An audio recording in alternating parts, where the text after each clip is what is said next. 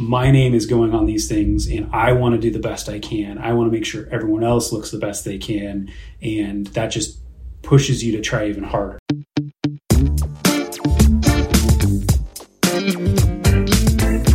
Hello and welcome to another episode of Cut to Reveal podcast, where we talk about the editing art form. Today, Peter and I got to talk to Mike Hugo.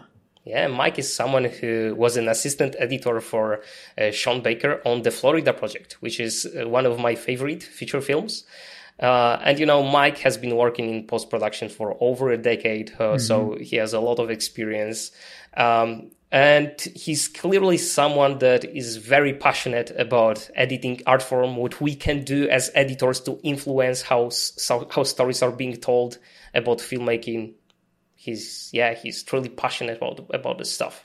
Yeah, it was great talking to him. And he basically let us in on his newest project, or at least the project that he just finished up, which is a horror thriller called Hypochondriac, which seems to be shrouded in mystery because if you go online, there's not even a trailer. There's only a poster. It definitely premiered at South by Southwest, but he gives us some insight on the making of the film, working with the director, and about the film in general. So it's all really exciting. It was great. It was a great time talking with Mike. So, And with that, let's listen to Mike Hugo. Roll the tape. Sort of my same thing is, you know, I lived in LA for 18 years, right out of college, basically learned all the tech stuff. And I've cut, skate videos, some commercials, a lot of corporate, shorts, features, documentaries. And to this day, I'm juggling between a documentary and a corporate thing right now. And it's, you know, make ends meet. It's feature films can go for 4 to 6 months. And it's like, what are you going to do in between? You know, they don't line up exactly back to back. And as being a freelancer, you're unemployed for a month and you're like, man, I should have gone on a trip or something. And then of course you find a job. It's just one of those things where you're never, it's difficult and you just got to kind of roll with it. And so, it's a trip for sure. Yeah. I feel like it's always like when it rains, it pours, I like to say, in like a positive way, maybe negative, where it's like just this week, I was doing some editing, just like personal stuff. And then I got this job yesterday, which is a deadline tomorrow. And then somebody else hit me up and they're like, hey, you want some work? And I'm like, yes. So it's just things keep hitting. And because I'm a freelancer, I'm like, I can't not turn this down because I don't know when I'll work again.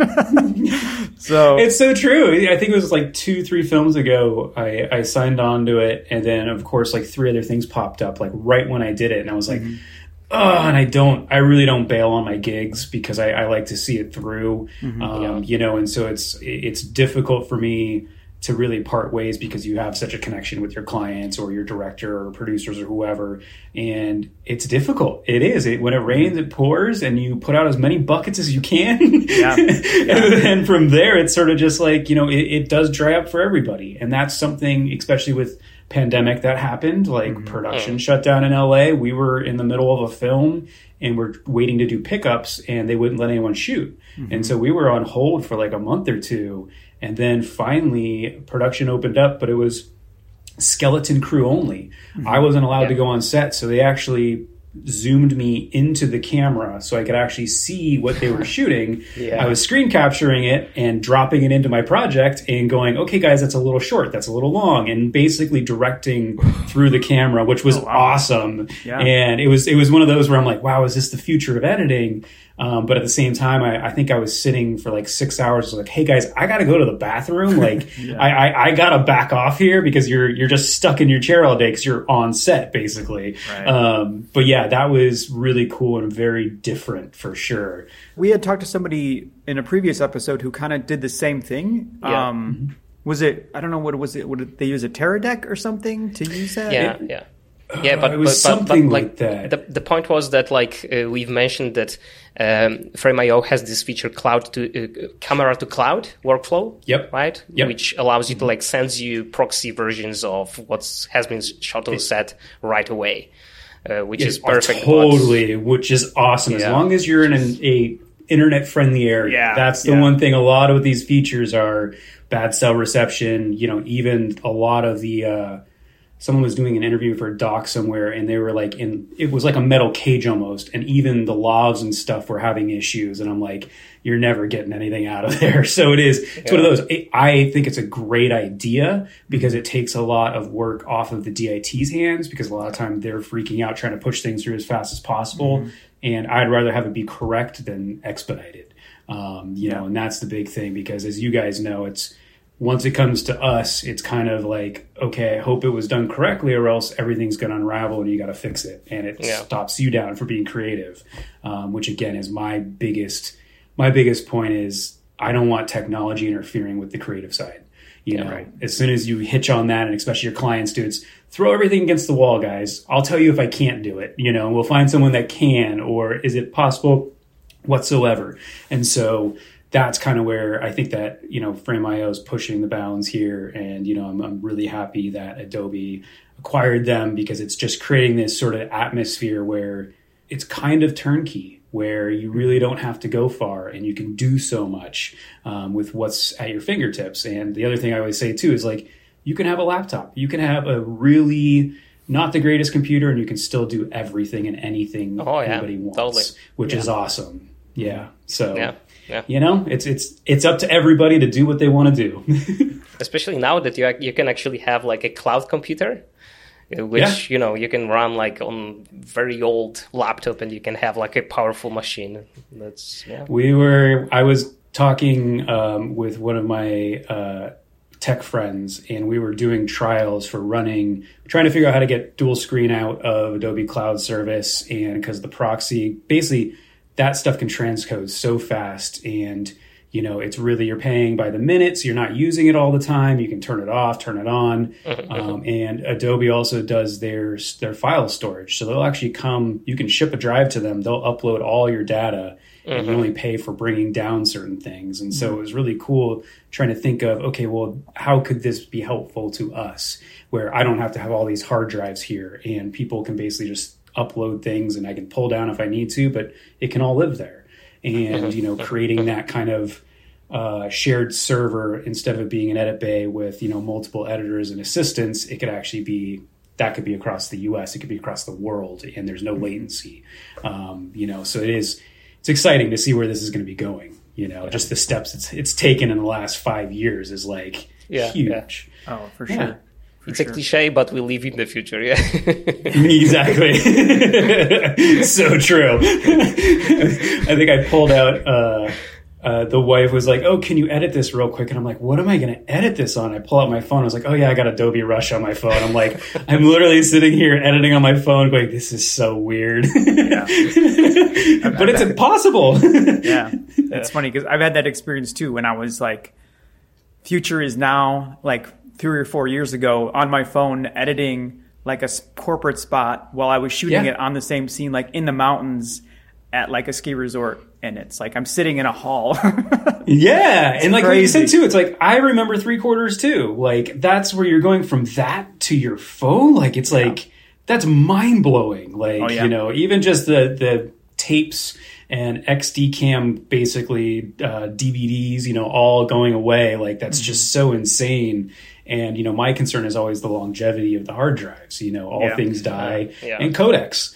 I always have these debates with people of what codec are you going to store it in, and it's like, okay, you're not going to go to a data magnetic track. LTO tape? That's what you mean? LTO, there we go. Yes, LTO. Thank you. We got there. We can do stuff. We have the internet.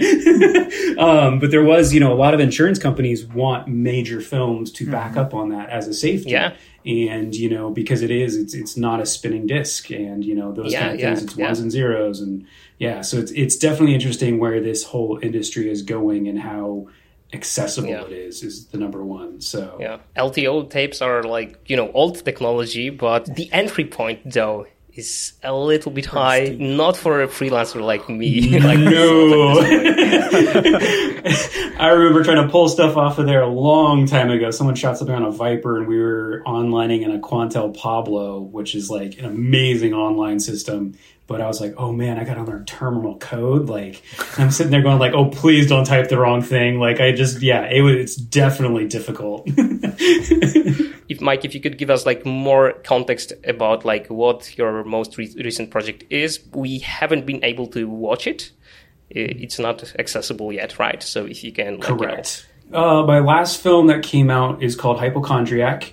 It premiered, world premiere at South by Southwest, and it was a labor of love, which was awesome. And it came from me from a producer from a previous film. He said, I think you'd be perfect for this. First time feature director, and he also co-wrote it, Addison Heyman, who is super talented, and we hit it off immediately when we first met. And I loved the script because you could tell it's mostly his personal, it's based off of his personal life. And so there's a weird connection there. And what it is, it's basically a horror thriller, basically about a mental breakdown of the main character, Will. And his mom is a diagnosed schizophrenic, and basically he's going into this breakdown thinking that he might be schizophrenic also. And so you're seeing this deterioration, this questioning, this sort of chaos go on through the film, and it kind of gets worse and worse and worse.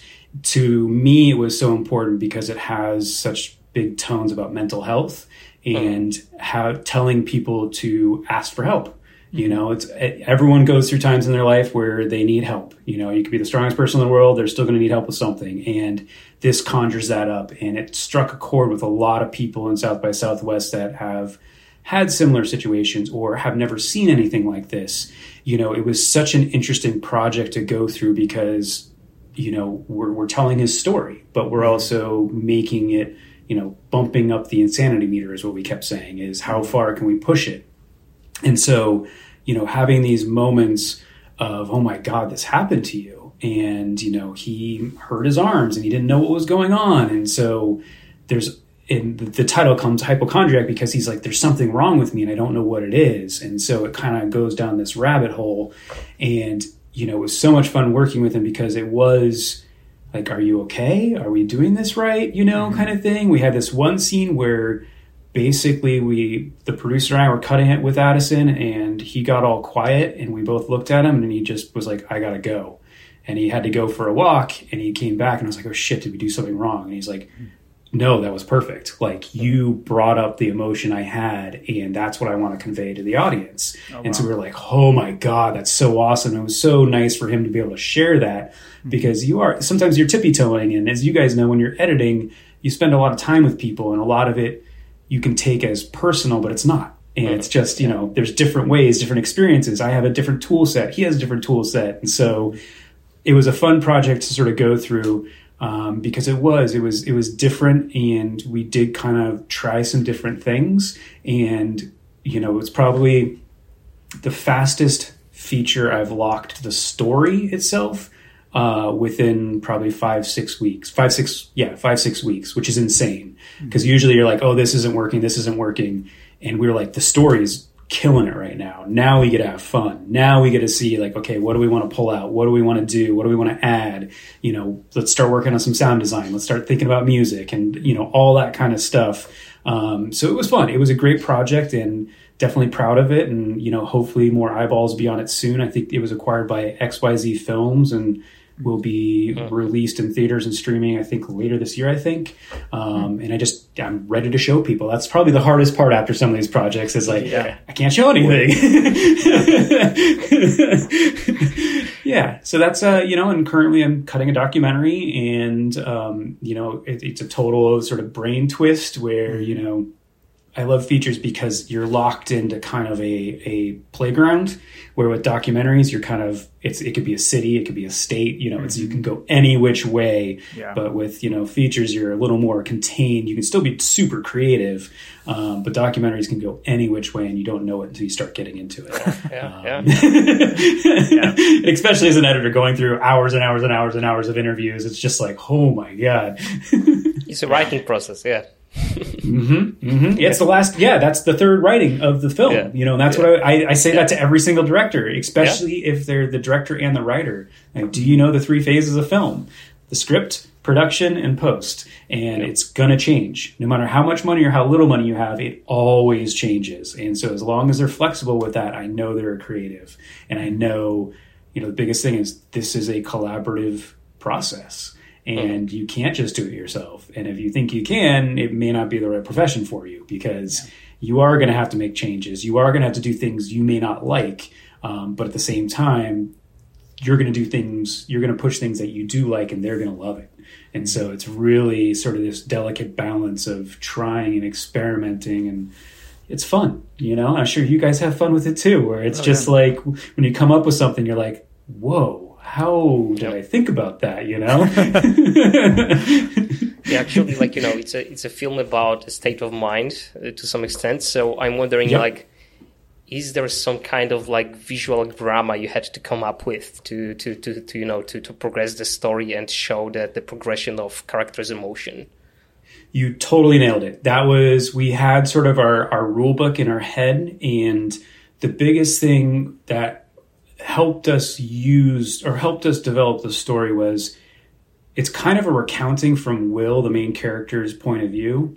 And as humans, our memories fade, they break apart, you lose details. And having that and knowing that, we were using really long cross dissolves, which is very classic cinema, and I haven't seen that in a while. And they're beautiful because you're seeing these sort of memories sort of collide with each other. There's details there, but there's a weird overlap. And so we were doing a lot of that, and it sort of slows things down where it's kind of bleeding memory to memory. So that, keeping that in mind, that was the biggest thing, is memory. What's happening? Things start getting, the insanity meter, we kept saying, is starting to crank up. You know, the second act, the third act, it's basically pinned to 100. And what we were using too was a lot of visual cues, a lot of mirroring, where basically the memory's splitting, it's reacting, and it's character shifting, because there is an homage to Donnie Darko in here. There is a character that's like Donnie Darko, and we did a lot of research. We had a bunch of films like Donnie Darko, Daniel Isn't Real, Possessor. Those films were really inspiring to us, and we were kind of our go-to of like, okay, how's the pacing there? How does this feel? Because it is an identity problem. And so using mirroring, using overlays, using part of the film they actually filmed on high 8, and so it's digital, like it's an old security camera. And that was what we did towards the end, is these memory flashbacks I cut, and then I actually reshot it on my iPhone, and so you get the pixels from the screen, and it becomes almost this, you know, it becomes analog because things are happening. It's actually, it becomes, wait, there's a little bit of moire, and it's,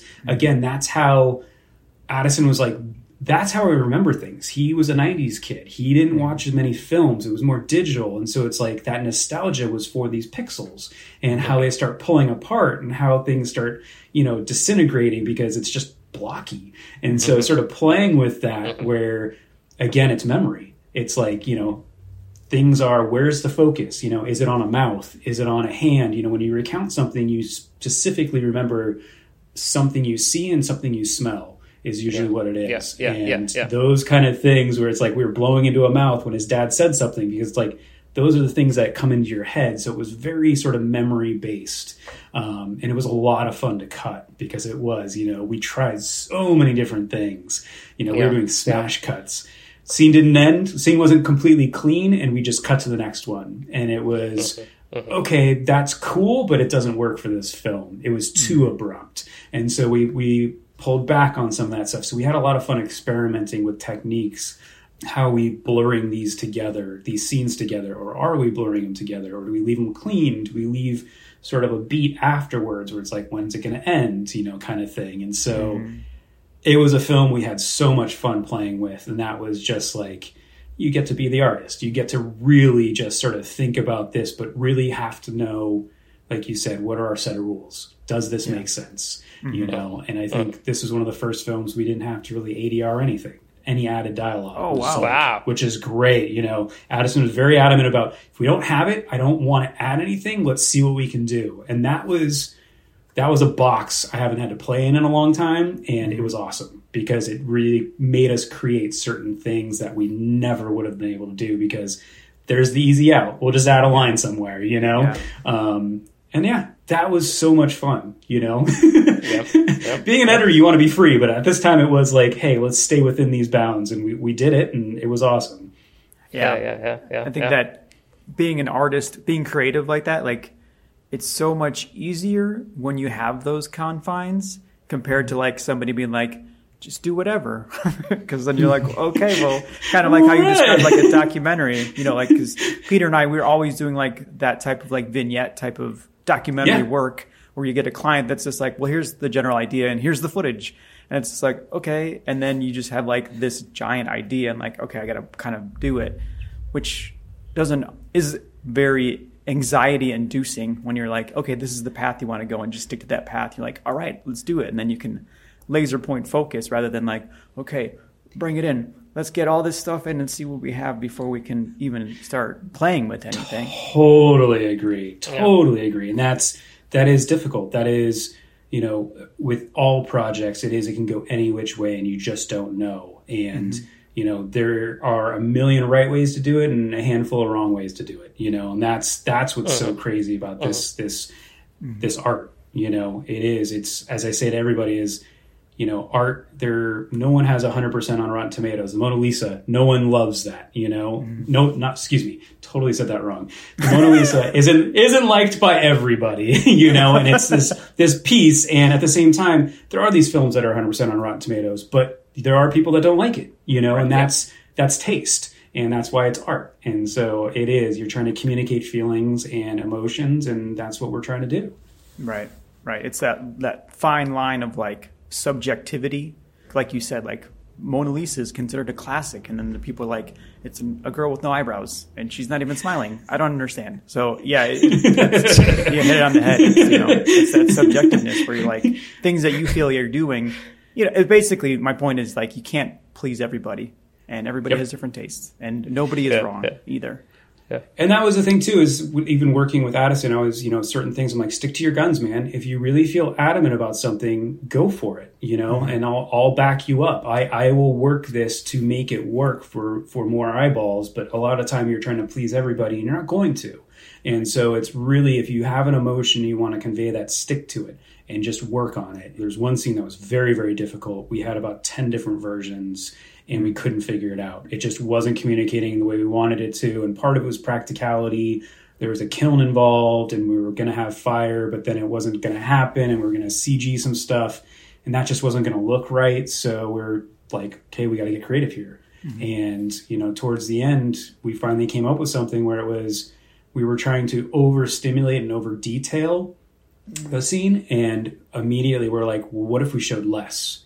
What if we did the Reservoir Dogs cutting off the ear, which you don't actually see, but you hear something going on. It's like Jaws. You don't see the shark, you hear it, and you know something's going to happen. So it's the human mind that's actually playing more. So we did a lot of dips to black with small little pieces of detailed information, visually and audible. And we were just like, holy crap, I can't believe that worked.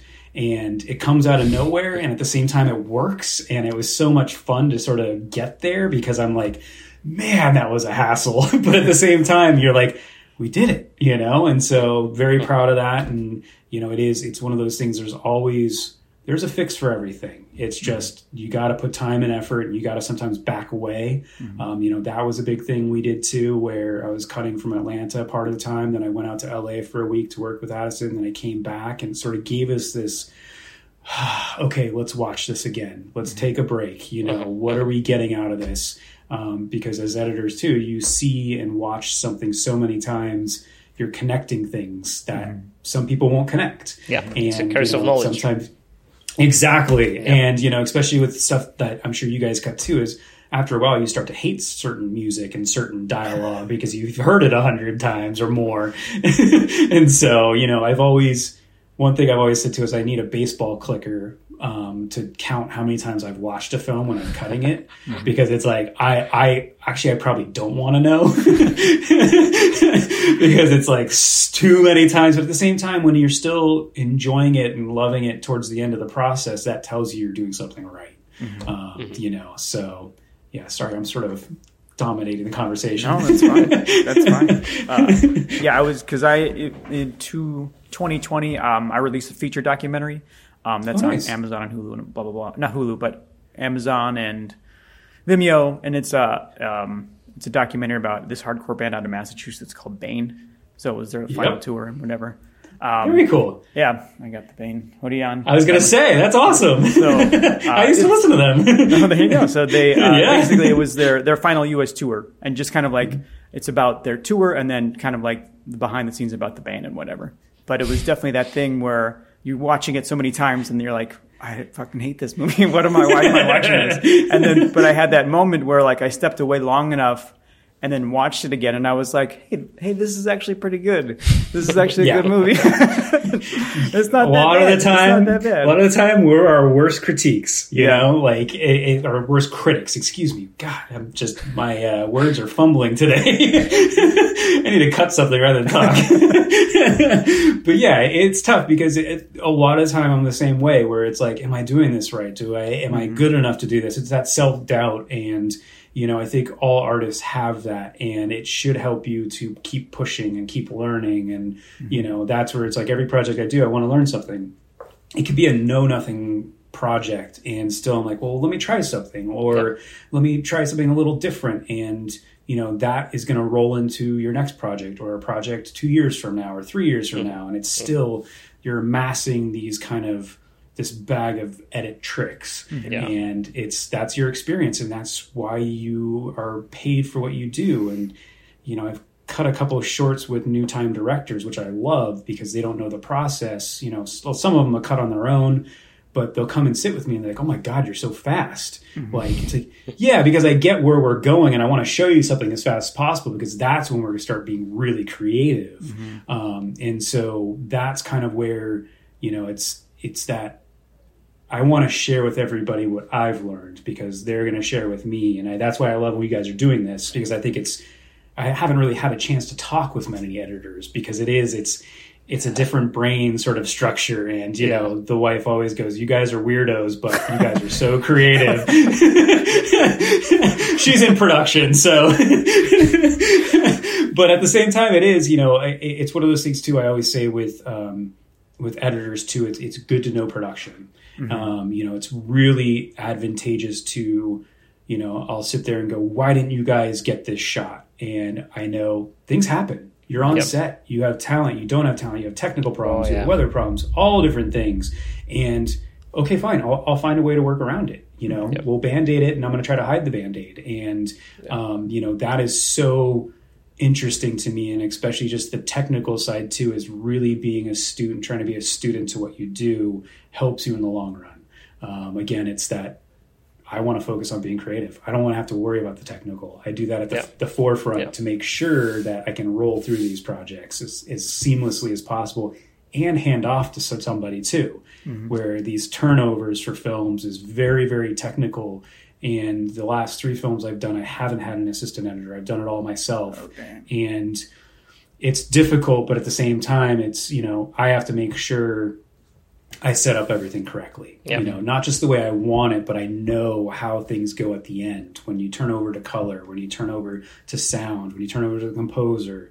And I'm not saying I'm kind of I trust people. I want other people to work with, because I want them to learn. And that's how you learn, is by doing it, by trial by fire. And you're going to make a mistake, and that's okay. One of the biggest things that kind of like, it was early in my career, we were onlining for Star Wars Episode 2. It was a behind the scenes featurette, and I had an HDSR tape, and I was supposed to add in a scene in between. And this was just an insert, and I punched a hole basically in the time code. And I was just like, George Lucas is going to come after me, and I'm never going to work again. This is going to be horrible. And so I figured out, okay, I have all the media. I can basically punch in everything around it and clean that time code. But it was one of those where it's like, you're going to make a mistake, and don't kill yourself about it, because you're going to learn. And if you don't know, ask somebody. We're all here to help. You know, and it's like, whether it being tricks for your keyboard, how to expedite, you know, doing certain things and certain functions so it just speeds you up. You know, those are the biggest things too, where it's, I want to share the knowledge. Yeah, that's great. I mean, that's stuff like that, because I'm self-taught. I didn't go to school for any of this stuff. And so it's just like whatever, kind of like I said, I, you know, taught myself in a way to edit quarter inch to quarter inch to quarter inch to quarter inch, and then using Premiere way back in the day, and then switching to Final Cut, and then coming back around to Premiere. You know, it was just like the same thing, trial by fire. I was just like, okay, this is how it's going to go. And even for the technical stuff that you were talking about, like where I was like, all right, I have VCRs, I got RCAs, something's not right. What am I plugging into? How am I doing this? And then like figuring it out from there. Yeah, as you talked about, like talking with editors, like not until I really met Peter and started talking with him did I really get opened up to like other editors, because it's always been me by myself with maybe some other editors that I do know from, you know, other clients in Denver and whatever, but like a broader sense, you know, I think now back then I was like, I knew 5 editors, and now I know 20, and you know, we're awesome. All kind of the same, where everybody has imposter syndrome, everybody is super talented, and everybody has like, you know, superpowers that maybe nobody else has, and they're like, okay, let me show you how I do this, and then everybody like kind of is, you know, raising the tide that we're all like, you know, swimming in or whatever. Yeah. I don't even know what that saying is, but it's the same thing. It's like we're all there to be like, hey, we're this community that wants to see all of us succeed and stuff, and that's you know, super inspiring. You're right. It is. I'm totally self-taught too. Where it's like I went to film theory in the university, but editorial, technical wise, was self-taught, and I do say most editors need to do that. They need to just start screwing around with projects and seeing what works, what doesn't work. And for the longest time, it's difficult. You can get your hands on things now a lot easier too. Like I started on Premiere, it was probably mid 90s, and it was a pain in the butt. And it was like we were defragging the computer because we're just like things aren't playing fast enough, and it was just like things are crashing, and it's just like, oh my God. But at the same time, it was fun because, again, it was that technical, what are we doing to break it, and how do we avoid it, or how do we basically make it better? And, you know, I've cut on all different types of systems. And, you know, for a long time, I was like, wow, this thing has crashed a million times. And I think the last 3 films, I think I crashed maybe 3 times total. And I'm like, wow, that tells me I'm doing something correctly. Yes, the systems are getting better and the software is getting better. But I'm not losing as much as I used to, because it is that kind of knowing what the expectations are of the system and the hardware. You know, but sometimes it's fun, just trial by fire. You're going to figure it out, and may not be the easiest way, but you know how to do it, and then hopefully someone will show you how to do it better. It's true. Yeah. Real quick, it's funny because, you know, that's like just like press the buttons and see what happens. And that's like how I kind of approach anything. And my wife hates it because she's like, this computer thing isn't working. I'm like, well, just start pressing buttons. And she's like, you just lost my page. I was like, I don't know. I'm just trying to figure stuff out. And then it prints out randomly. No? Yeah. She's like, I'll just do it myself. Okay. Well, experiment. That's what you do. Yeah, that's right. I'm experimenting. And the same time, too, it's, you know, being an editor is troubleshooting. You know, and that's a lot of this is technical. It's like, well, if it's not this, then this. What about this? What about this? You know, and I'm doing this project right now. It's a corporate thing, and I've got like 8 video lines, which is like unheard of for me. I like to keep things very minimal so I know what's going on. I'll save other versions of a timeline so I can always go back to something if I have to. But this one's got like 8 video lines, and things are going chaotic, and I'm using track mat keys, and sometimes it's working with the transitions, sometimes it's not, and it's driving me crazy, but at the same time, it's cool because it's like, oh, okay, that's how you do that. And then it's like, okay, now I can use that somewhere else. Okay, that makes sense. But yeah, it's always troubleshooting. We're problem solvers. Yeah. I mean, that's what it is. It's totally, and it's on the technical side, but also on the artistic side also, because, you know, with every film, I always say it's like, once we sort of get the story down, you go scene by scene and you say, what is this scene doing? What are we supposed to be communicating? Yeah. Is it part of the bigger story? Is it a breath? Is it basically just a know-nothing scene and we'll get rid of it? You know, and then it's like, okay, well, where are our best takes? You know, let's start exploring other takes. What is, you know, there might be a different emotion in there, or a different pause might actually create a completely different scene. You know, and I always joke, I love the heads and tails of shots with actors and actresses because they kind of rest. Oh, yeah. And that resting face can be used in any way you want, basically. And that's where I'm just like, that's gold. Like, end of the scene, sitting there, just showing them for a second. It's like, okay, they're questioning something, or they're yearning, or, you know, it's like, that's awesome. I love that stuff. Close-up effect, right? You're using close-up effect shots. Yeah, exactly. Like, bingo. You get what you need. And you add a little music, and it's like, oh god, now you're going through the roof. And you just created a take that wasn't, you know, that didn't exist, right? Oh yeah, exactly. Back to Mona Lisa. You know, let's put something next to her. Is she watching a football game? Is, you know? I'd like to come back to you've mentioned that Hypochondriac, right? That premiered on South by Southwest. Yeah, exactly. Yeah. So can you talk briefly about navigating film festivals? I imagine you have attended, right? I haven't had to do too much, which is kind of nice. I hate the business side. I would do all this for free if I could keep living, you know, but it's sort of difficult because the festival side is definitely tricky. I've had multiple films and shorts go to festivals. Like I had a short I did with this director who was super, it's called Date Night. It went to Santa Barbara Film Festival. I loved that short because it was right when COVID hit, basically, and it had sort of a tinge of that even before it, and it was really, really fun to cut. And then another one called Outlier. This director went and shot during the pandemic with his family, and they just basically got a pocket 6K camera and went and shot it and out in Michigan off a lake, and then brought it back, and he started putting it together, and then he came across me, and I took it over. And we made a fun little film out of nothing, really. And that was really proud of that because, you know, he was kind of trying to learn all this. And at the same time, I was like, I can do this. I can help you. I can make this better. I know I can. And we took a lot of time. And what I learned from him was it's really the producer directors. It's their focus on what festivals they want to go to. You have to put a lot of time, a lot of effort, and a lot of money into these festivals. Where you're submitting, you're going to get a lot of no's.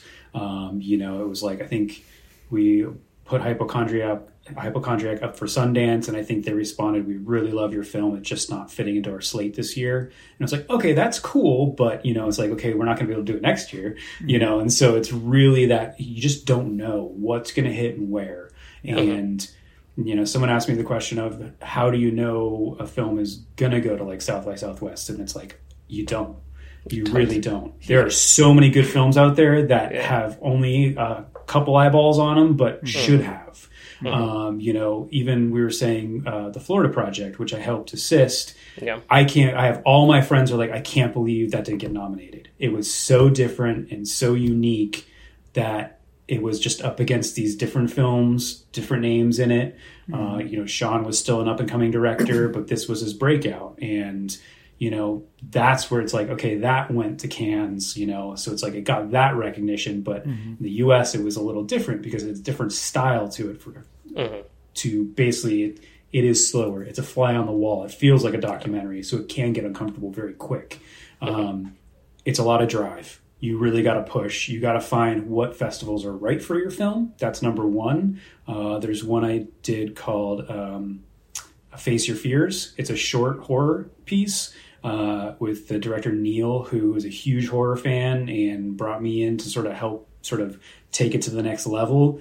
And that went to a bunch of horror film festivals. And he won a bunch of awards for it because he knew his audience. You know, he's not going to go, this is something that needs to go to Sundance or, you know, any of that kind of stuff because it's just different, you know, people have different tastes, but the horror audience is amazing because it's a huge audience. And so that kind of thing is sort of knowing what your film is, what is it communicating? And a lot of the time the film festivals probably aren't the biggest thing. You know, it's really just the distribution companies now. And a lot of these places too are becoming their own distribution companies because it's so much easier to put things out there and to deliver with all these streaming services. You can talk directly with them a lot of the time. And so a lot of some of the films I worked on aren't streaming, and it's sort of a bummer because it's like, okay, well, you guys haven't worked out that deal, and there's not as much money there. And a lot of the time for me, it's, you put so much time and effort and love into the things you cut, and at the end of it, you're done with it. I'm a freelance contractor, and so it's like, I don't get back end most of the time, and so it is that kind of like, okay, take my baby and be good with it, kind of thing. Exactly. Just like today I wrote to a director I worked with last year, and the short film isn't out yet. Like we finished it in like a year ago, and it's not out yet because like the director wanted a festival premiere. But now I'm like, talking to him that like, it's not the end of the day. Like you have to think forward. You have to like think about how you can premiere it in another way that maybe potentially will be even more impactful for your career than a festival premiere. Mm-hmm. So although it is a little bit frustrating, and I understand his frustration that, he applied to like 10 festivals and didn't get any approval. At the same time, it's okay. It's okay. Like, I think we have like quite a good film there, and, it's... Exactly right. Because I've done projects on my own where I'm like, this is awesome. Like, I am so proud of this. And, it's like, yeah, some people, they're watching how many films a day too, where it's like, okay, and you don't know what you're going up against. You have no idea. And that's part of it too, is this is a competition and it's art again. It's like, okay, do you like the Rembrandt or the Van Gogh? And it's like, you got to pick one. Like, which one do you like? And it's like, they're not bad, And so, and that was part of it, especially with Date Night. I think even before we went to the Santa Barbara Film Festival, he got picked up for Short of the Week. The website, which is actually a really good for short films. I mean, I can't go on there because I'll like 3 hours later, I'm like, oh my God, I just watched how many films? And it's like, there's so much good stuff, and so much creative talent out there where you're like, okay, now I'm invigorated. I want to do something else, but those are things you can reach out to where you're getting eyeballs, and that recognition is, you just have to have the right person see it at the right time. That's all it is. And the same way with every person you meet in this industry, it's a smaller industry than you think, because it is, Hypochondriac. I got it because of the producer I worked on with Breaking Fast. And he was like, I really think you could be perfect for this. And so he had me read the script and talk with the director, and, we did his vetting and all that. And that was like a huge compliment to me, because I was like, yeah, he liked working with me. And so now it's like, he wants to make sure people he works with work with me. And so one of the main big producer I sort of started my career with, we were doing 3D technology at the beginning of the 3D, and I was starting to cut 3D stuff, which was very weird, very different cutting style. But at the same time, he was kind of grooming me because he was old school. Like, he was very ABC promo division in the 80s when it was like going through the roof. We went separate ways, and then later on he's like, I think I want to bring you in for this film. Have you cut any films in the meantime? And this is like 5-6 years later. He's like, yeah, I've done a couple little tiny indies. And that's where he sort of started my big break and sort of doing bigger things. And, lo and behold, I met my wife as she was post coordinating on that film too, which was so interesting. But at the same time, it's like, you just don't know. We all want to help each other. We're all putting our names on these projects, and that's number one, is that my name is going on these things, and I want to do the best I can. I want to make sure everyone else looks the best they can. And that just pushes you to try even harder. And the big thing too, especially as you guys probably know as an editor, you got to be careful on your personal work boundaries. That's a huge thing that blurs a lot. And, where I'll sit there and I could be editing forever and ever and ever and ever. And it's like, okay, I need to back off. I need to make sure I'm mentally okay to come back into this tomorrow. That's always very difficult because you do want to be hungry and do the most you can to show you're hungry to do this, but at the same time, you got to make sure you don't over push yourself. You don't want to get burnt out for sure. How did you get involved in the Florida project? Florida project, that was actually from the same producer. It's so funny because he was post-producing it. He was talking about it, and I remember him I was cutting something else with him, and he kept talking about this Florida project, and I'm like, God, I wonder what the name of it is, because he just keeps saying the Florida project, and I'm like, oh, so they're doing it in Florida. Like, I literally for the longest time didn't realize that was the title. So just like, what is the name of this film? Perfect. And that was in the early stages where they were talking about, oh, they're going to shoot on film, and he had just done Tangerine, which was all on iPhone, and so we were all like, why does he want to do it on film? You know, we have plugins and we have really good grain textures we could add on, you know, and he was very adamant about it, which was awesome. And basically he knows I'm technically skilled and artistically, and so Sean needed someone that could help him walk through the process, basically. And because he was cutting on Final Cut, that's why he cut Tangerine on. He had never cut on Premiere, so I helped set him up with how to do it, what's going on, and especially with the turnovers. Like, that was huge because, you know, not all editors are clean editors, not all editors are messy editors. You know, there's certain styles people do things, and so I was the one kind of breaking things apart and sort of helping. So it was, you know, he's changing audio left and right, and so it was like tracking that stuff of what's changing, what do I need to get to the audio house. So he created a lot of the ambient audio, and the music was actually self-created, which was awesome because it was very much controlling your feelings and what's going on and what it's trying to create inside your head. And so that was fun because at the same time we're both in LA, but we were never in the same room. And he really does like working at nights. Like, he starts really late and works all through the night, where it's nice because you don't get interrupted by things. It's usually generally quiet. And then I'd get up and basically go through things and figure out, okay, what's working, what's not working. And the turnover side, we were turning over to Technicolor New York. So basically the time schedule was really weird because he'd have things in the morning and had to work through it, fix it, and then get it to New York before they closed. And, you know, we're uploading everything. And so you're talking gigs and gigs and gigs, which is way easier now, you know, than it used to be. But at the same time, it was a really interesting project because he is very much in his own rabbit hole. He'll do something and then he'll show. But really there is no rough cut, put it that way. Where with me, I always do a rough cut because it's like, what's working, what's not working. I don't want to drill into something and waste my time and waste their time. And, you know, even the funny joke is that editor assembly is something that is so necessary, but should never, ever see the light of day. And, you know, see, I should go back and watch the hypochondriac one because it's probably so bad. But at the same time, you have to sort of see what the foundation is. And that tells you what's working, what's not working, even in its rawest form, because you're just cutting off the script. And I wasn't on the shoot. So it's like, what's my first interpretation? You know, I can't get in the director's head right away, you know, so it's like, that's why we sit down and start working through it.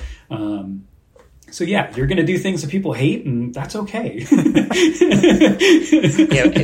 What workflow did you use with him? Because like, I know that like Sean said that you have set it up in super user-friendly way for him, right?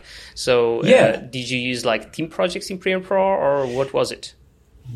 Team projects was not as robust at that point. And so what we did is we had mirroring drives, and basically we were sending projects back and forth, and he would send me his master project. I would clean everything up, basically create a new sequence, back everything up, save that actual immediate project, date it, time it. And I always do it to the cloud now, is always saving one of my project files because it's just everything burns down, I still got my project. You know, it's really that kind of built-in safety net. And so then I'd send it back to him. He would know exactly, this is the date. Okay, here it is. It's really easy to find.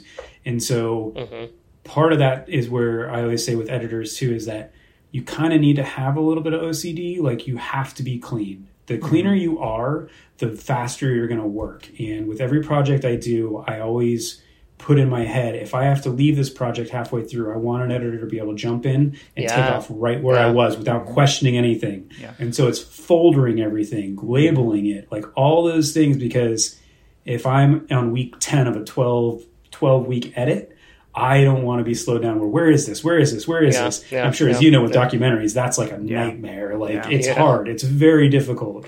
And so that was sort of keeping it clean for Sean to be able to set up his keyboard like Final Cut, which was 2 seconds. And he's like, oh, I know what I'm doing now. Very drag and drop, which is awesome. And it's non-destructive. I always had backups of all the projects and everything. So if he's like, where did this go? I can pull it and send it. But the new thing is with the documentary I'm working on right now is we're using Productions, which is awesome. We're mirroring our hard drives. We didn't do team projects just because it's a documentary and the linking can sometimes take a little while. Perfect for branded content and commercials and stuff like that. Team projects is a rock star. I did a music video on one of those and it was so much fun to do because it's like, take a look at this. Sync. Okay, I'm looking at it. And it's like, okay, that's awesome. But we're using Productions and basically just have all my different breakdowns as basically they're Avid bins almost, where you can take that bin and send it. And we have these transfer bins where it's, here's my latest cut. I'll drag it down, send it over. And then I can update any of those folders to my other editor or producer. And it makes it very, very simple where you're not destroying the master project. You're just sending these folders and you can actually send them and back them up differently. So that was a lot of fun. I know it was a while ago. There's another documentary I was working on that got put on pause for a minute called the Baja Run. It's about the Baja 1000 in Mexico. And we were talking with Adobe about using Productions. This was just before Productions came out. It was just shared projects. And we had a production with all these folders, and I wanted to see if I could create a team project inside of there. Because then I could have that where the director could just access this one folder as a team project. So I could be like, oh, here's this cut, drag it down there and it can sync up. Yeah, that's where I'm like... But that would be interesting.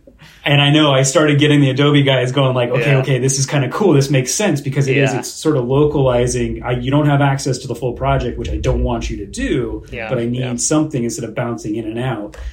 So again, technology and what do we need? What do we have fun with? And, I'd love actually team projects to get a little bit better than they are. I mean, I use team projects quite often actually. I'm editing a short film right now with a director from the US. And we use short project for that, team projects for that. For the one I did last year, the director actually wanted to have his own input into the select, right? So I created for each scene he had his own sequence where he could have his own select reels. I did what you did for Sean, so I recorded a short tutorial for him and just walk him through the interface, setting him up for success, basically.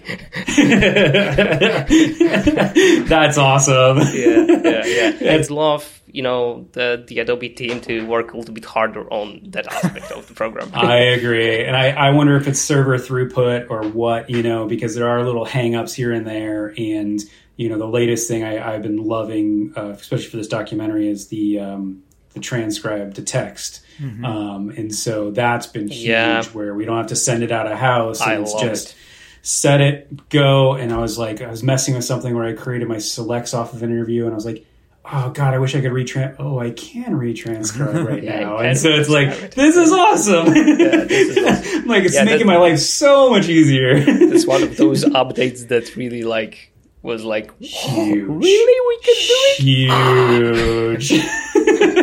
So good. But it's technologically it's becoming so much easier. There are tried and true ways, of course. But we're always trying to push the bounds because we want to make it easier. We want to have more sort of flexibility in what we're doing, and be artistic again.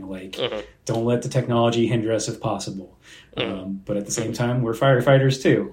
There's things are going to pop up and burn, and it's like, okay, put this one out. Okay, now this one.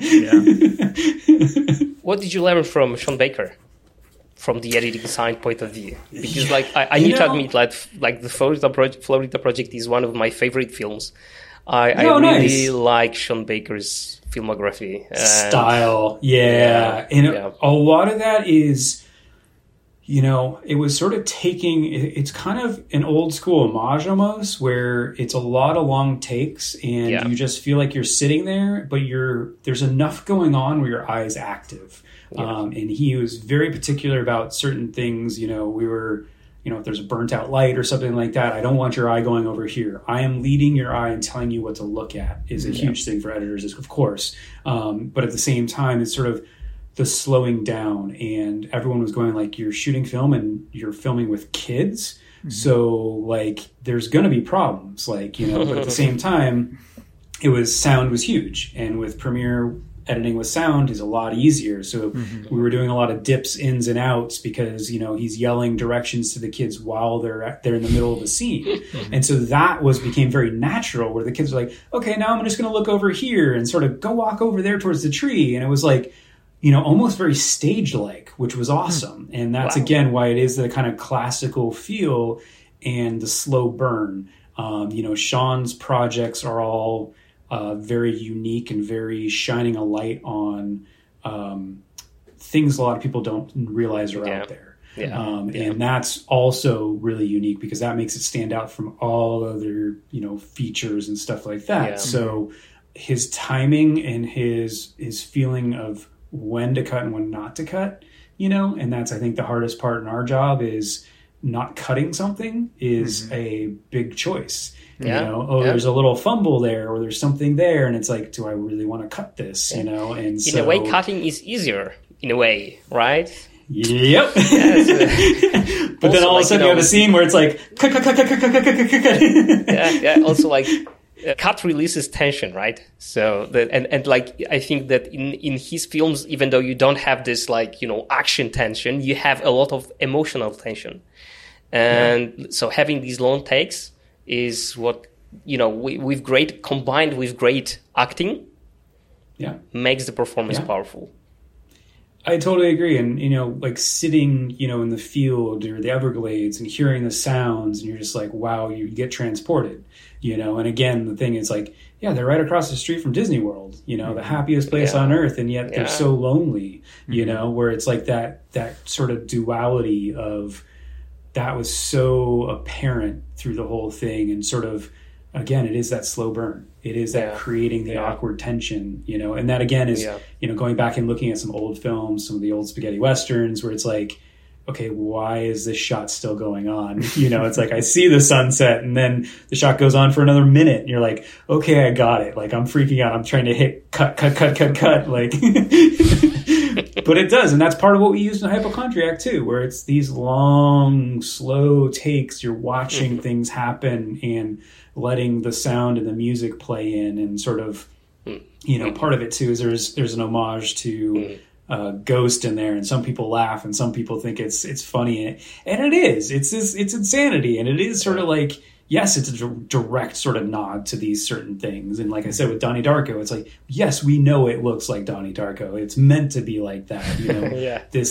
He grew up on this kind of That's stuff. Called and so it is this. Yeah, exactly. Yeah, nothing's new anymore. Great, good. What? How does the saying go? Good artist don't steal. Copy. Great artist steal. Yes, exactly. Exactly. And that's, learning about like Quentin Tarantino. He is the bricolage director. Everything has a reason. Everything is from the past, and it's but it's making it new. And that's the thing, where it's like these techniques they're here for a reason. And at the same time, I always tell directors and producers, don't let me say no if it fights against these techniques, because we might come across something, or I might spark an idea from someone else. That's a big thing that I've learned over the last couple of years of, yes, I know this craft and I know what can work and what won't work, but at the same time, I don't know everything. And so let's experiment. This is non-destructive. Why not? Because you'll come up with something that you never thought of before, and it was because someone said, "Oh, well, let's jump the 180 line." And there's a lot more of that recently, because people are tracking characters more. We're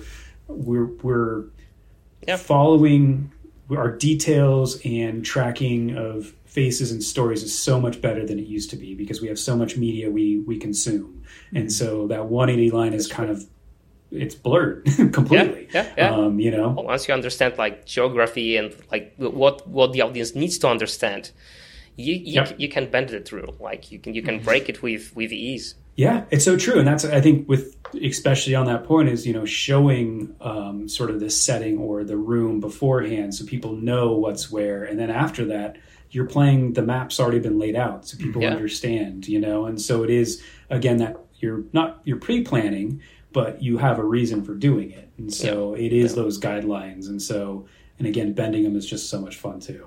By the way, I just talking about like, you know, cutting and not cutting. Yesterday I watched Victoria. It's 2015 movie. That is one take. It's 2 hours long, over 2 hours long, and it's one take, and it's not combined from multiple takes, like for example 1917 is. It's all one take from start to the end. Wow. And I need to say, I need to say it's super captivating. So if you get a chance to watch it, like, dude, like please do. I'll have to do that because I think I can't fall asleep to movies or TV. I follow story too much, and I just can't turn my brain off. Well, the only other film I've ever fallen asleep in was called Russian Ark, and I think it was late 90s or early 2000s, and that's where basically it's a single take. And I think it's only an hour because the technology wasn't that good. They actually were carrying a hard drive. I've heard about that movie. I haven't seen it, but I've heard about it. 2 takes. Yeah, the first take, something happened with the choreography, and so they had to stop. And the second take, I mean, massive. They're going through St. Petersburg, and it's amazing. A lot of dancing and a lot of choreography. I mean, extra, like the wrangling of the extras must have been chaos. But it was really cool. But at the same time, I was like, there's no cutting. And I woke up and there's like 10 minutes left, and I was like, whoa, okay, maybe I am an editor. But it was cool. I mean, technological feat for sure. I'll have to watch that. That'll be awesome. Mike, if you could give an advice to someone like me who has edited a few shorts but wants to edit a feature, what would you say? And someone who wants to do it remotely, because I'm in Poland and I intend to stay in Poland. So yes. And that's, you know, part of it too is that, you know, a lot of this technology now is, you know, doing screen shares through Zoom. You know, if your internet is good enough, there really isn't too much of a lag right now. And that's, I do feel that editing with someone in person expedites the process, because you can throw something up against the wall and you don't have to export it and show it. You're basically, they can know right away, nope, that's not going to work. Yes, that's going to work. The biggest thing is, you know, I think shorts are so powerful because, you know, everyone always goes, oh, do you have a reel? And I'm like, I do features. I don't do sizzle reels because I can do a cool cut, but that's not going to show what I can do. And so I had one a long time ago, and I was like, I'm stopping doing this because it's not helping me. You know, it's really just your resume and showing a scene. And so especially with up and coming editors that are trying to do narrative work, is working with narrative stuff and doing little things and going out there. And, you know, I was jumping on with new directors who really don't have anything to show. And I'm like, well, let's do this because I don't know where you're going to go. You know, you could become something huge. And I've had a director I worked with, we did commercial work, and he directed his first feature a bunch of years ago. And he called me up, and it was like, yeah, that's awesome. You know, I was sort of telling him, go write a script, go do something. You're creative. And I think shorts are huge because there are so many people out there looking for help. And again, it's sort of, you have to know what your time is worth and how far you're willing to bend, because you are going to be, a lot of this is going to be off time. You may not be paid much, but at the same time, you're meeting people.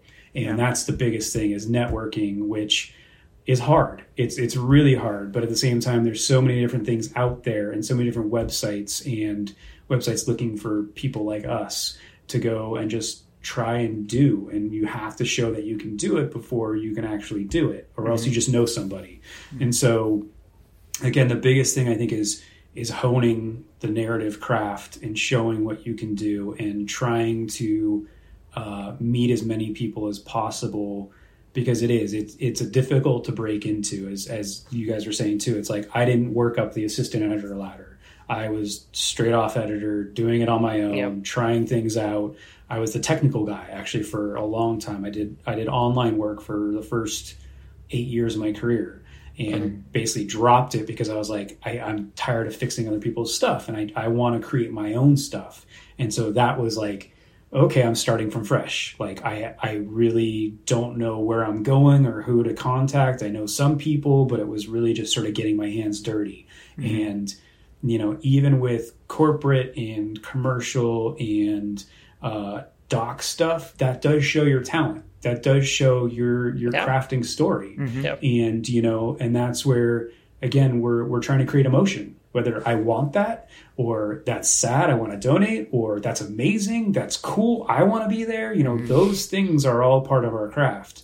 And flexing that and showing and basically proving to yourself you can do it is the first step. And then basically reaching out to all these different people that you can find and be like, well, let's give it a shot, and hey, I want to make sure I'm a fit. There's certain projects where, you're spending a lot of time with these directors. And one of my producers once said is like, editors should have a PhD in psychology because they're dealing with people in the hardest spots of their life trying to figure stuff out. And it's just like, okay, I've heard this story and I don't know whether I should respond to it or just keep working or, and at the same time too, we're creating these emotions from people. We're puppet masters, and that's awesome. And that's scary at the same time. And so, really is, again, try not to doubt yourself, and you're going to, and at the same time, just keep trying, keep working at it. And again, show your stuff off.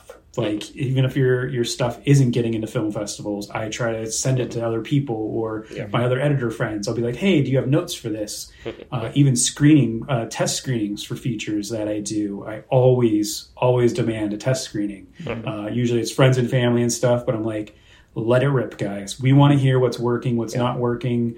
Figure out if it's a personal thing or if it's a story thing. That's the hardest part to decipher too. But that's when I'll bring in people I know, or we'll send links to them and be like, because then they start seeing what you can do. And it's like, again, it's that you're networking, you're showing off your business card is your work. That is literally, that is why your name means so much. And so again, it's really reaching out, trying to find people that are like-minded with like you, and we're trying to get somewhere, and that plants a seed in their head that, oh yeah, I want to work with them again. It's tricky. It's definitely tricky. And it's always a fight, no matter how big you are as an editor, actor, any profession. It's getting past that resume point is probably the biggest thing too, where I'm like, I just want to meet with them, because when you meet with someone, you're like, oh yeah, we can talk circles around this project, and you guys are going to be in alignment with me, and I'm going to be in alignment with you. It's really kind of like, that's the hardest part starting, is really being like, well, can we at least talk? Can I at least get my foot in the door to at least say hi? My name. I could be on some other project that comes up in the future from you. So it's just trying to be savvy with that kind of stuff. It's definitely, it's a business. It's you're self-employed, and just, a lot of the time too, is I didn't say no to a lot of stuff early on, and some of that was good and some of that was bad. And of course you learn, and that is part of it too, is it's a learning process, but always make sure you protect yourself too. The biggest thing I've found is early on was creating my own little deal memos where you're not pinned with everything. And it can be simple. There's good ones online too that you can see, even just like on the editors, MPEG, the Motion Picture of Editors Guild. They have like a sample demo deal memo, things like that, where it's like, it's always a good thing to make sure you're not liable. Because you're doing work, things can go sideways for any number of reasons, and everyone will try to pin it on you. So having those things to protect you, this is a business, is huge. And that's something that took me a really long time to learn, because I always give everyone the benefit of the doubt. And, again, we are usually the last ones that touch things. And so it's just having sort of a blanket kind of thing where it's like, if things go sideways, I can walk away. You can take your media, you'll walk away. Simple little things like that are huge, especially for up and coming editors. It doesn't have to be too complicated. It's just making sure you and whatever the other party is that, hey, like, I'm not liable for any of this stuff. It's like, hey, I'm not, we're making sure I'm not going to badmouth, you're not going to badmouth, simple things like that, where it's like, this is even my rate, where it's like, we're locking it in on paper so they can't short you, and those little things where it's like, and I think it was my wife was the one who was really pushing for this, because she was starting to see this where, okay, my job would go on hiatus for a little while. And it's like, well, was that a deal? Were you guys okay with that or not? And it's like, are you being paid weekly? Are you billing by the day? Like, when are you invoicing? Things like that, where there is a business side to it. I hate the business side because I just want to do this. But at the same time, we're the business. We're the talent. Right. It's not for the faint of heart. I always say that. Being freelancer is not for the faint of heart. Yeah. Nope. And at the same time, I love it because the next month you have no idea what could be around the corner. Right. It really, it could just be someone all of a sudden reaches out. Like, I just had a director reach out directly to me. So I might have a feature coming up in 3 months where he wants to co-edit. And I'm like, yeah, I'm totally down with that. Like, I can walk you through this, where it's like, I know how to do this. And he's like, I love your style and I love your technicality and I know you can do it. And it popped out of nowhere. And so it's just like, again, it's that networking, it's that self-branding, and again, showing who you are, that is a big thing too, is getting that foot in the door. But again, protect yourself too. Right. It's that being nice. I mean, it all boils down to like being personable and being nice and you're remembered by your talent, but also like, this is a guy that I want to hang out with. This is a girl I want to hang out with because they say cool things or, whatever. So it's so true. Again, you spend so much time with these people where it's like, I've worked with some people that I did not like, and it did not make it fun, and it made the project very difficult. Yeah. And, for everyone. Yeah. Exactly. And that's not fun, but when you're doing something you really love doing and you're having fun, oh my God, like, let's keep the ball rolling. Exactly. Nice. Mike, I like to ask everyone about their favorite editing or filmmaking book. Do you have one? The Art of the Cut is probably my favorite right now. And, honestly, I'm still so trial by fire, hands-on. It's more of watching films and going, oh my God, I haven't thought of doing something like that before. Yeah. Or trying to break things down where, like I said, with even Reservoir Dogs, it was like, that was a huge thing for me because it was like, yeah, that was a practicality thing. Same with Jaws. That was practicality. Jaws was not supposed to be like that, And so finding ways around it and, being in the trenches and knowing where it's like, yeah, this is how you do it, and there's a million different ways you can do it. And that's, I think my favorite thing is, I am such a visual person where it's like, that's why I became an editor. It's like, I see and I can do, and even just going to film school, it was all theory, it was all writing, and I'm not the best writer. I just can't put those things together. But at the same time, it made me learn about film foundations. And I think that was probably some of the best teachers I had, where we had to watch films like, we had to watch Donnie Darko and not write about time. And that was like, ooh, how am I going to write about this film where we don't talk about that date? And it's all, you're breaking down other pieces of the film. There was one we had to watch like Mulholland Drive, and it was like, well, what do you think? What does this mean?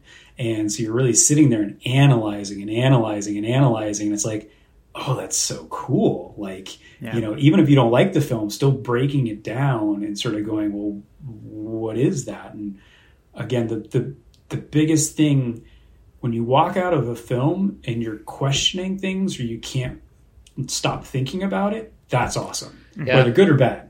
Exactly. And that's when you walk away from a film, you're like, oh, that was fun. And then you're moving on. It's like, okay, that's a popcorn film, but like those ones that you really start thinking and thinking and thinking is like, that's cool. That is so much fun. And that's, again, you're putting fuel into other people's brains that just can't stop. And so, I think it is. It's just sort of trying to enjoy everything. Give it a shot, I totally agree with that. One of those films, for example, for me is a Polish film, Corpus Christi. Maybe you've seen it. I don't know. No, I haven't. I've heard of it. Yeah. It has been nominated, I think, to Oscars a few years ago, like 2 years ago.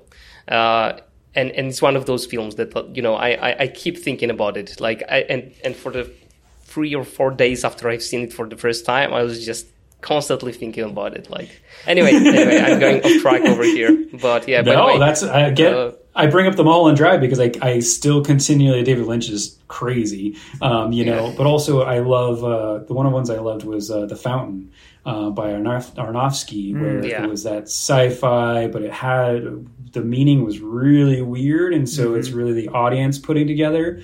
And part of that is we did that in Hypochondriac, where in our test screenings, people were asking these questions. And I'm like, oh my God, that's awesome. They're like, is this character real? And we're like, oh my God, I never even thought about that. Like, that is those things where it's like, that's awesome. Like, I want people to question. I want people, what was real and what was not real.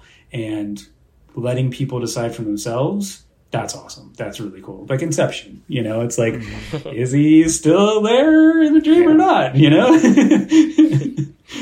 Do you have like any message for editors who will listen to it? Anything you'd like to add?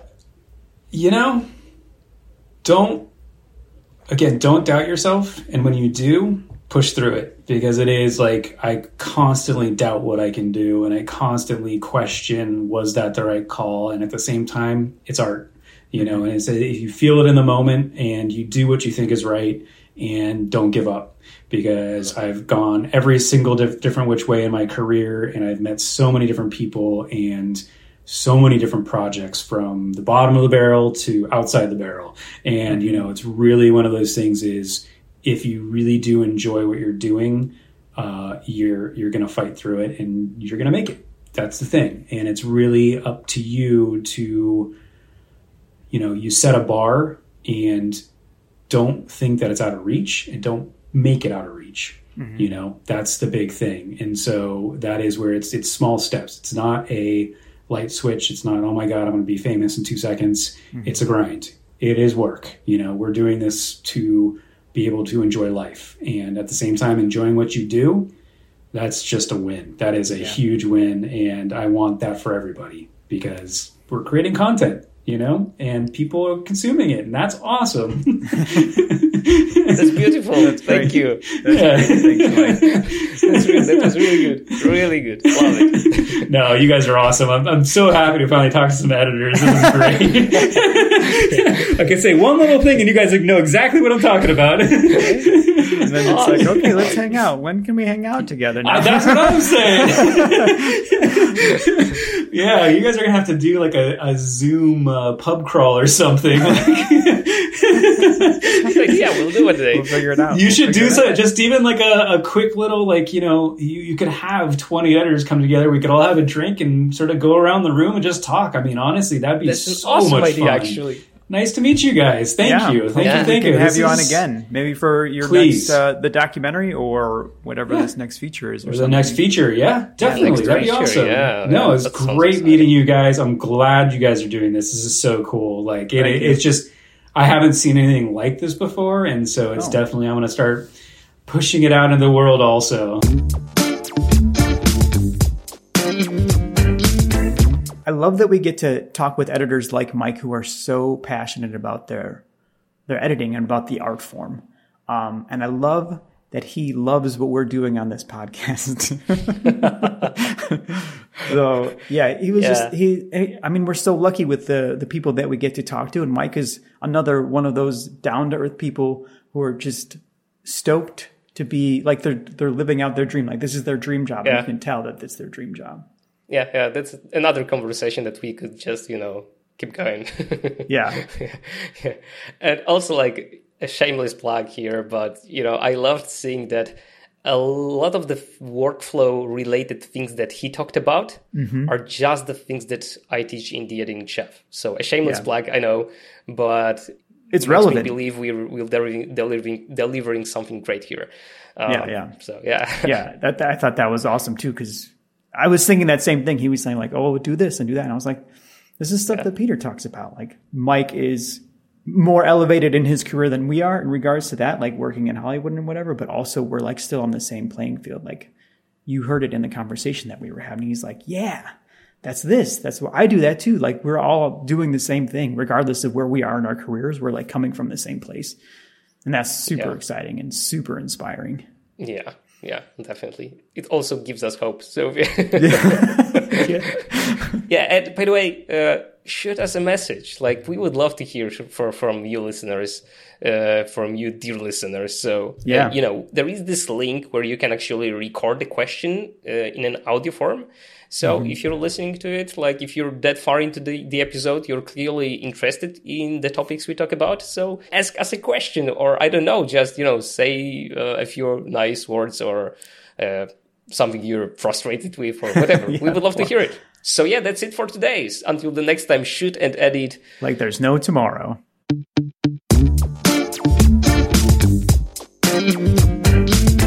Thanks for taking time out of your busy day. If you like what you've heard, please rate, review, and subscribe on whatever podcast platform you've listened to this on. Your reviews help more people discover this show. You can also follow us on Instagram. Just search for @CutToReveal and tell your friends. And if you have any questions or comments, send them to podcast@cuttothepoint.com. And who knows, maybe we'll use them in the future episodes. And as we say around here, until the next time, shoot and edit like there is no tomorrow.